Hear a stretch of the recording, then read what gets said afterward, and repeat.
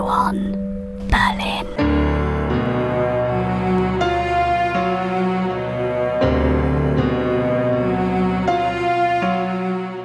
So this is Nikolas Schreck, live at the Sportpalast in Berlin.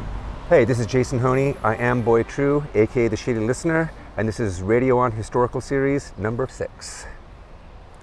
So here we are on a melancholy, gray, and rainy Berlin afternoon at one of the most historic places in the former Berlin, the old Berlin, totally ignored on this rather dreary urban afternoon. But we are here to commemorate the Sportpalast, which was one of the most significant buildings culturally and historically in modern German history and Berlin history. And to commemorate this important edifice, the only thing here, we're standing in front of a rather Stalinist-looking, ugly social project that does not conjure up the grandeur of the former Sportpalast. But the only thing here to remind passers-by that this was once a place of historical significance is a bent metal sign which is embedded in the soil here, and it says in German, here from 1910 to 1972 the Sportpalast stood, the Sport Palace. And I will read in German what it says. This is what the local government put up with a picture of the Sportpalast as it looked at its height of grandeur.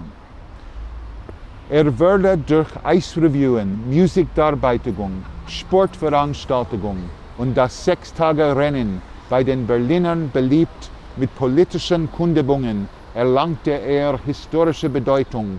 Am 18. Februar 1943 stellte der nationalsozialistische Reichspropagandaminister hier auf einer Großkundgebung die demagogischen Fragen: Wollt ihr den totalen Krieg? Wollt ihr ihn, wenn nötig, totaler und radikaler, als wir ihn uns heute überhaupt vorstellen können?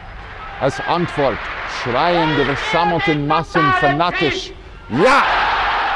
And loosely translated, that basically says, here between 1910 and 1973 was the Sportpalast.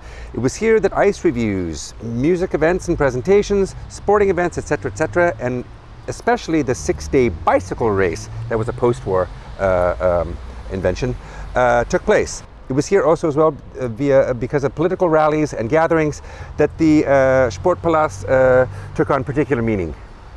On the 18th, 1943, the National Socialist propagandist minister held a speech here in which he asked the audience, are you ready for total war? A war that in all its totality could be way more radical than anything you could possibly ever imagine, at which point the collected audience screamed, yes. Okay. So here we are, standing at, I believe, number 146 Potsdamer Straße at the Ecke Palaststraße, rush hour, Friday, Schöneberg, Berlin, where once the Sportpalast once stood is not quite a big, huge vacant lot, but is a big, huge, massive social housing system. An ugly social living project. Sometimes referred to as Palaststraße Nummer 1.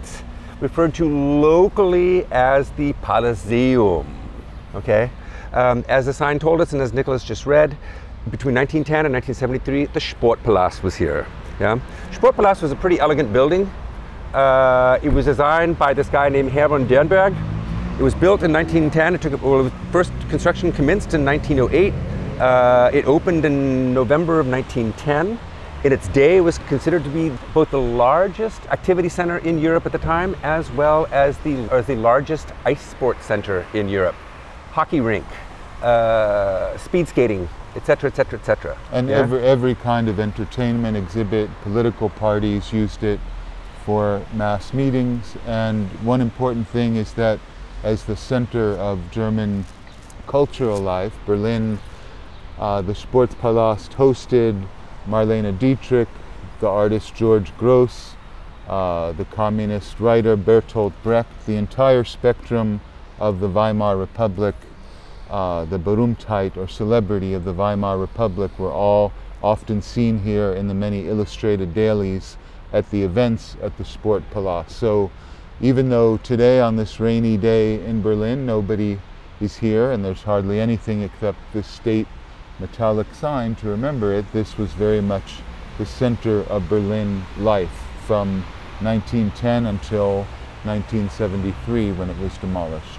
It was also here that after the First World War and during the Weimar period that Max Schmeling, the German heavyweight boxer, the guy who took down Joe Louis in New York City, fought some of his greatest fights. It was also here during the interwar period that lots of different political parties held some of their biggest rallies, not just the Nazis. The Social Democrats, but the Social Democrat, the Party. KPD, Ernst Thälmann spoke here. Numerous people spoke here. Every major political leader of the Weimar Republic spoke here. Right.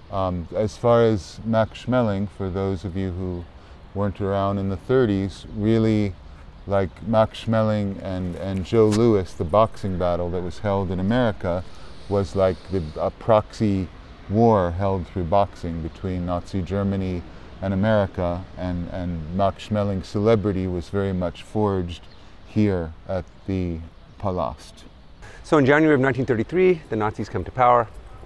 A few days later, that was January 30th of 1933, a few days later, Adolf Hitler gave a huge address here, broadcast all over Germany, listened to by millions, in which he celebrated the party, in which he celebrated their rise to power, and in which he proclaimed what was coming for Germany. Okay? Then almost 10 years later, he delivered his Winterhilfswerke speech. Right, the Winterhilfswerke was during the war for poor people in Germany. It was a social program in which clothing and goods were gathered from German citizens to give to the less fortunate. And Hitler used the opportunity to give a speech at that time in which he announced that the war against Britain would be accentuated and expanded to bombing civilian targets and actually, and so the Sportpalast was central to a lot of the propaganda speeches of World War II and became globally important. So it was here that Hitler really announced that he would be fighting against Britain, even more brutally and attacking civilian targets, which was approved by the German people and very much cheered here. And that was during this Winterhilfswerke speech. In 1935, a few years before that, the Nuremberg laws, when they came into effect, were very much sealed into place by a gigantic rally here that was led by the editor of Der Stürmer, Julius Streicher, who carried a bullwhip with him and affected a very brutal appearance. And so the speech that he gave here was very significant in signaling how radical the Nazi regime was going to be with the racial laws and the so-called Nuremberg laws, which were very much celebrated here at the Sportpalast. And then, of course, we have to mention what was mentioned over here on this information board that we encountered when we first came in, namely the February 1943 speech delivered by Joseph Goebbels, popularly referred to as the Total War speech. After the German surrender at Stalingrad, 2 weeks after that, Goebbels, in a bid to sort of rally the German public, not only behind the troops at the front, but also in terms of the war effort at home, urged people through a dynamic speech, urged people to get ready for what was to come, and prompting that by asking if they were ready for the war to take on a whole new dimension, a war that might possibly be more radical beyond anything they could possibly imagine. What that ultimately meant is that people were probably going to have to work a lot more.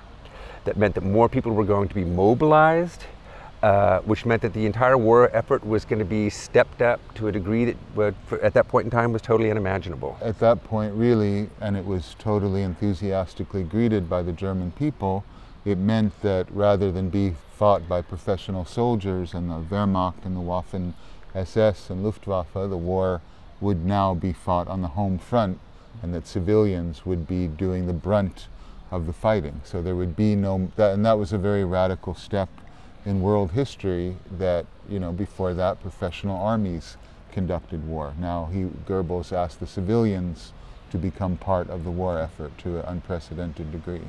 It was a massive publicity stunt. He packed the place beyond capacity. He had something like about 100 Knights Cross winners present in the front rows, so that everything looked absolutely fabulous on film, on celluloid. The place was absolutely jam-packed with banners. I mean, talk about a rally. Talk about a rally. It was like a mini Nuremberg inside. Okay? And generally, most biographers of Goebbels consider it his finest hour as far as oratory. He gave this incredibly impassioned and polished and seemingly spontaneous and very emotional speech. It was massively rehearsed. Yeah, of course, like everything Goebbels did. He was a showman and a performer, and he understood how to use the cinema, and the way that this rally was filmed was beautifully lit, and, you know, as Jason said, packed with all the Iron Cross winners in the front row, battle veterans, and a very impressive display, ultimately desperate and a failure, but really the last gasp of the Nazi propaganda machine to try to convince the German public after the defeat at Stalingrad that there was a hope of winning the war. He was so proud of himself after the speech that he popularly remarked that I had them so riled up that if I would have told them to jump off the roof of a building, they would have done it. Yeah. So, about 10 years after Hitler's first speech that he delivered here, the one from February of 1933, almost to the day, an RAF night raid blew the roof off the Sportpalast. Okay? However, they managed to clean it up enough, so much so that within about a month and a half, it was sort of open for action again. This time, ice skating, hockey, etc., etc. Unfortunately, at that point in time, it was too cold to really accommodate an audience. Okay? So the Sportpalast was just a shadow of its former self. After the war, I believe about 2 years after the war, 47, 48, they put a roof back on it.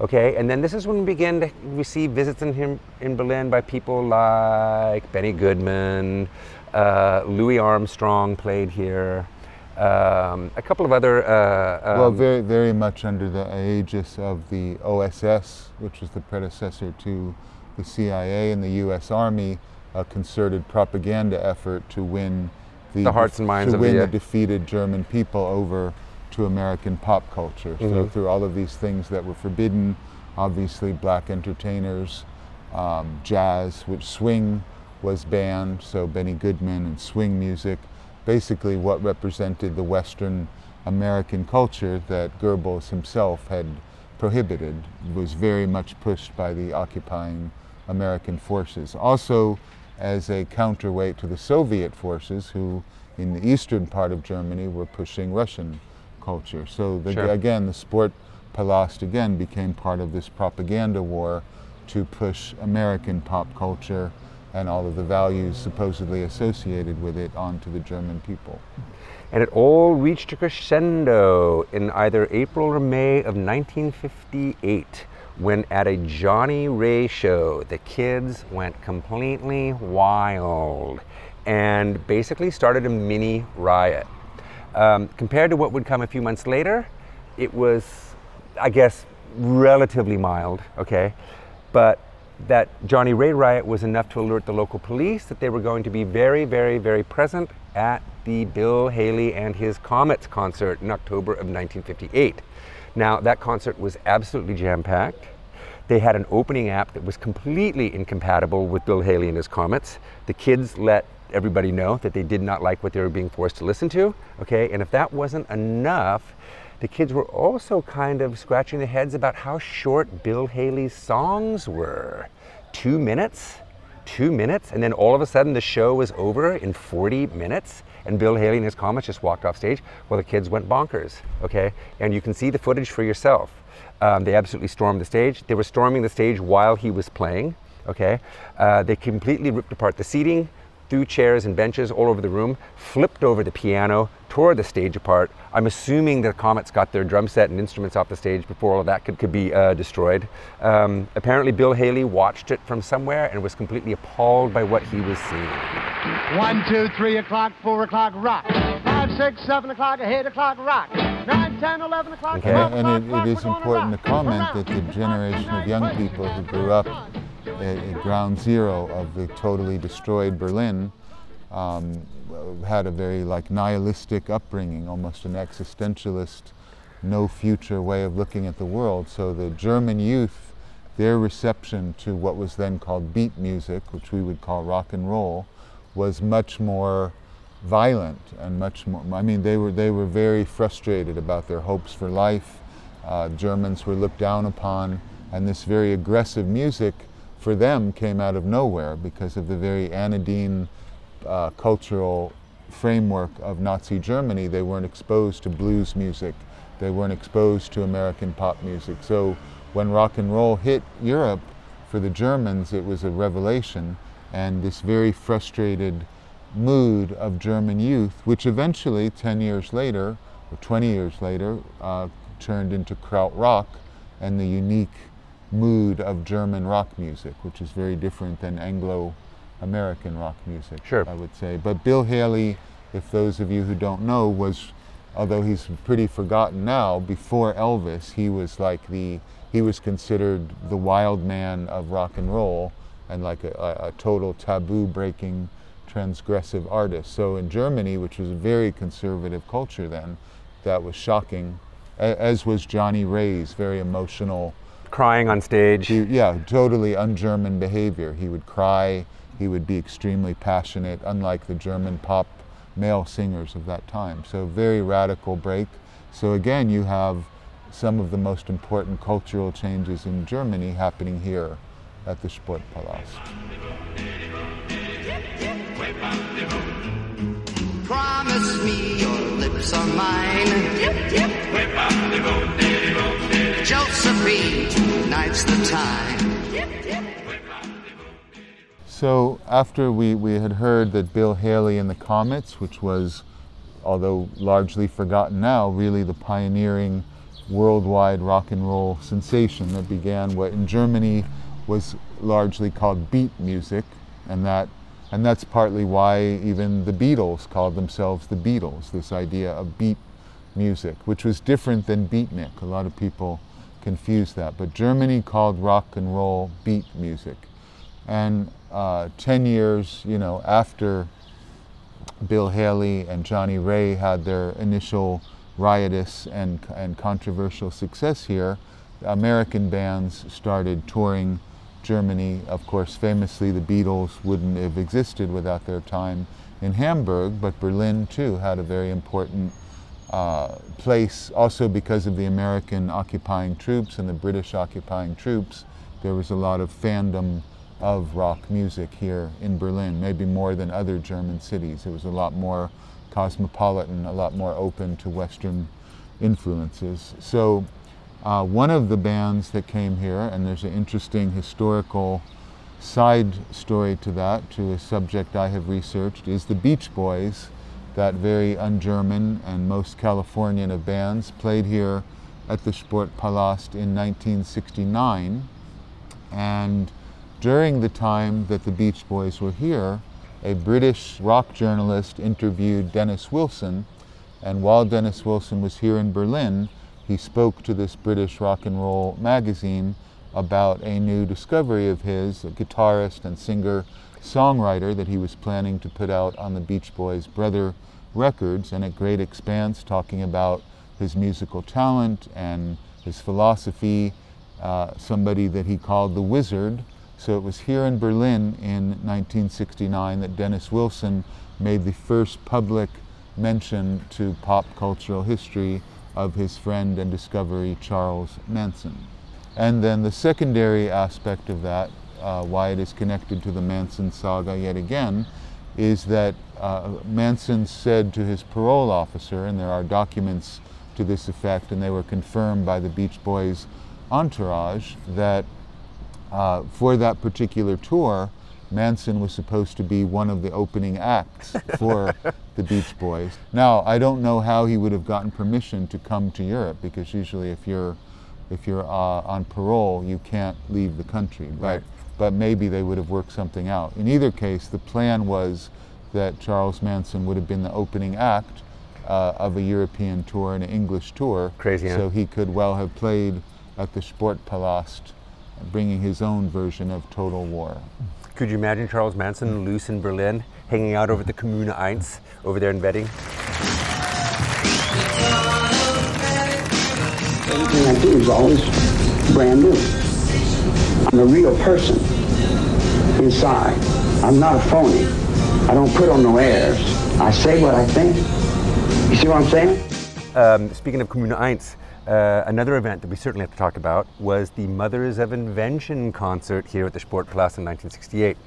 Now, just prior to that, you must have heard about the pudding assassination, in which Herbert Humphrey, the vice president under Richard Nixon, paid a state visit to West Berlin. I believe he was on his way back to the States from Nam. He'd been in Nam paying a visit to the troops there. And he was on his way back to the States, landed in West Berlin, and while out at the airport, I assume it was Tegel, Fritz Teufel and some of his kind of West Berlin, I'm not sure if Fritz Teufel was one of the wandering hash smokers, this hippie gang at the time, okay? But they pied Hubert Humphrey. It was called the pudding assassination, okay? It was all just meant in fun, in jest, okay? But the West Berlin cops certainly took it very, very, very seriously. And also the year before that, there was the Benny Ohnesorg incident in 1967. And the mood in Berlin was far more politically unstable and seething than it was in America. Berlin hippies were not peaceful. They really were agitating for revolution, and they were much more influenced by Marxist and Leninist rhetoric. And there was sort of there was much more of a feeling that there will be a violent revolution. So this pudding attack on the Vice President of the United States was a big deal at that moment, even though it was intended as a kind of countercultural prank. You know, but that was the mood of Berlin at that moment. Fritz Teufel, the hippie leader, ended up getting arrested and locked up. And consequently, at the Mothers Invention show, a bunch of people from the Kommune 1 came marching over here. And while Zappa was playing, in between songs, they were urging Zappa and the Mothers of Invention to encourage the audience to en masse. There are two stories about this, okay? Either to march over to the Allied Central Command in Berlin and burn it down, or to rally the crowd to make their way over to the Moabite prison where Fritz Teufel was locked up, where he was sitting in the bricks, and to break him out, okay? Well, Zappa is notorious for his disdain, dislike for hippie groupthink, so this just completely annoyed him. And so from the stage, apparently, he was just telling them, hey man, you guys are just like your parents. You're just like your parents. You know, who's thinking around here? This is an absolutely stupid idea. All you're gonna do is end up landing in prison yourselves, yeah? And so the crowd apparently started screaming, you're not the mothers of invention, you're the mothers of reaction. At which point they just kept on getting louder and louder and louder, and at which point he just kept on turning up the dials till it got to this ridiculous ear-splitting level and completely drowned out the crowd. Yeah. And that is very typical of the difference between the American counterculture, which tended to be drifting towards dropping out of society, and the German counterculture, which were known as Gammler, not hippies. Gammler basically means like bums or hobos. Right. That's how they were referred to by the German culture, where German youth were really trying to get politically organized, fighting the war in Vietnam, you know, not just asking for peace, but actually on the side of the North Vietnamese. Very different approach to it. So you know, Frank Zappa, who was notoriously apolitical, was the very worst person to try to recruit to this very Germanic thing. And then if we go above the right and left dichotomy, the thing is, German politics are always very radical, whether it's Goebbels on the right or the hippies of Germany on the left. It tended towards violent agitation. So that is how the counterculture here. And in that atmosphere, you had many of the biggest American rock acts. Jimi Hendrix performed at the Sportpalast. The Doors performed at the Sportpalast. The Moody Blues. The Moody Blues from England, another group which was just starting to become its iconic superstar status after the death of Syd Barrett. Pink Floyd played here in their early days, and we will play some music from some of the concerts that are still extant. But you know, a lot of the major American and English rock bands played at the Sportpalast. With your ear down to the ground,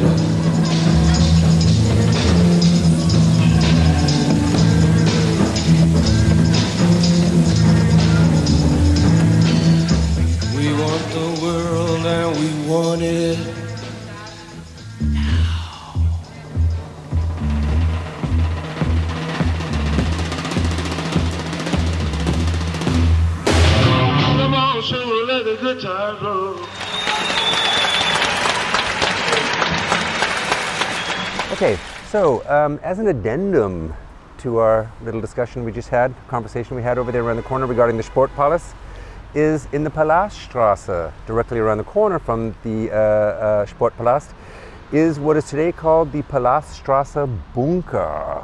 Yeah, back in the day it was referred to as the Sportpalast Bunker. It is an above-ground bunker. It is called a Hochbunker in German. It is sealed off to the public. You cannot tour it. Yeah. However, it is maintained by the Berlin Unterweltverein, which is the organization here in Berlin that offers tours of former World War II and Cold War bunker systems. This was built in 1944 and 1945 by Soviet forced labor, both male and female. After the war, the United States Army tried to get rid of it, which means they tried to blow it up, but quickly realized that trying to do so was virtually impossible. And had they actually been able to do it, it would have caused so much local property damage that it really wouldn't have been worth anyone's while. So directly after the war, the United States Army used it as a storage facility. And if I'm not mistaken, the Berlin police are using it as a storage facility right now. Now it's covered with vines, and foliage is growing over it, and it's starting to decay Moss. and falling apart. Moss. A bunch of crappy tags and blazers and burners. But it is pretty impressive. And another thing that's kind of impressive about it as well too, as much as I don't really care for the Palaceum, namely this big huge social project building built between 1974 and 1977, because this bunker is so massive, they had to basically build above and around it. Fine. Anyway, okay, so I know you can't see what I'm talking about, but if I look at the bunker, this big, huge, massive social project housing building basically extends up, above, over, and around and across the back of the bunker. Yeah, okay, so that is all. You've been listening to the historical series on Radio 1 Berlin with Nikolas Schreck and Jason Oney. For more information, visit us on www.radioonberlin.com. Thank you. You have been listening to Radio on Berlin. Yeah!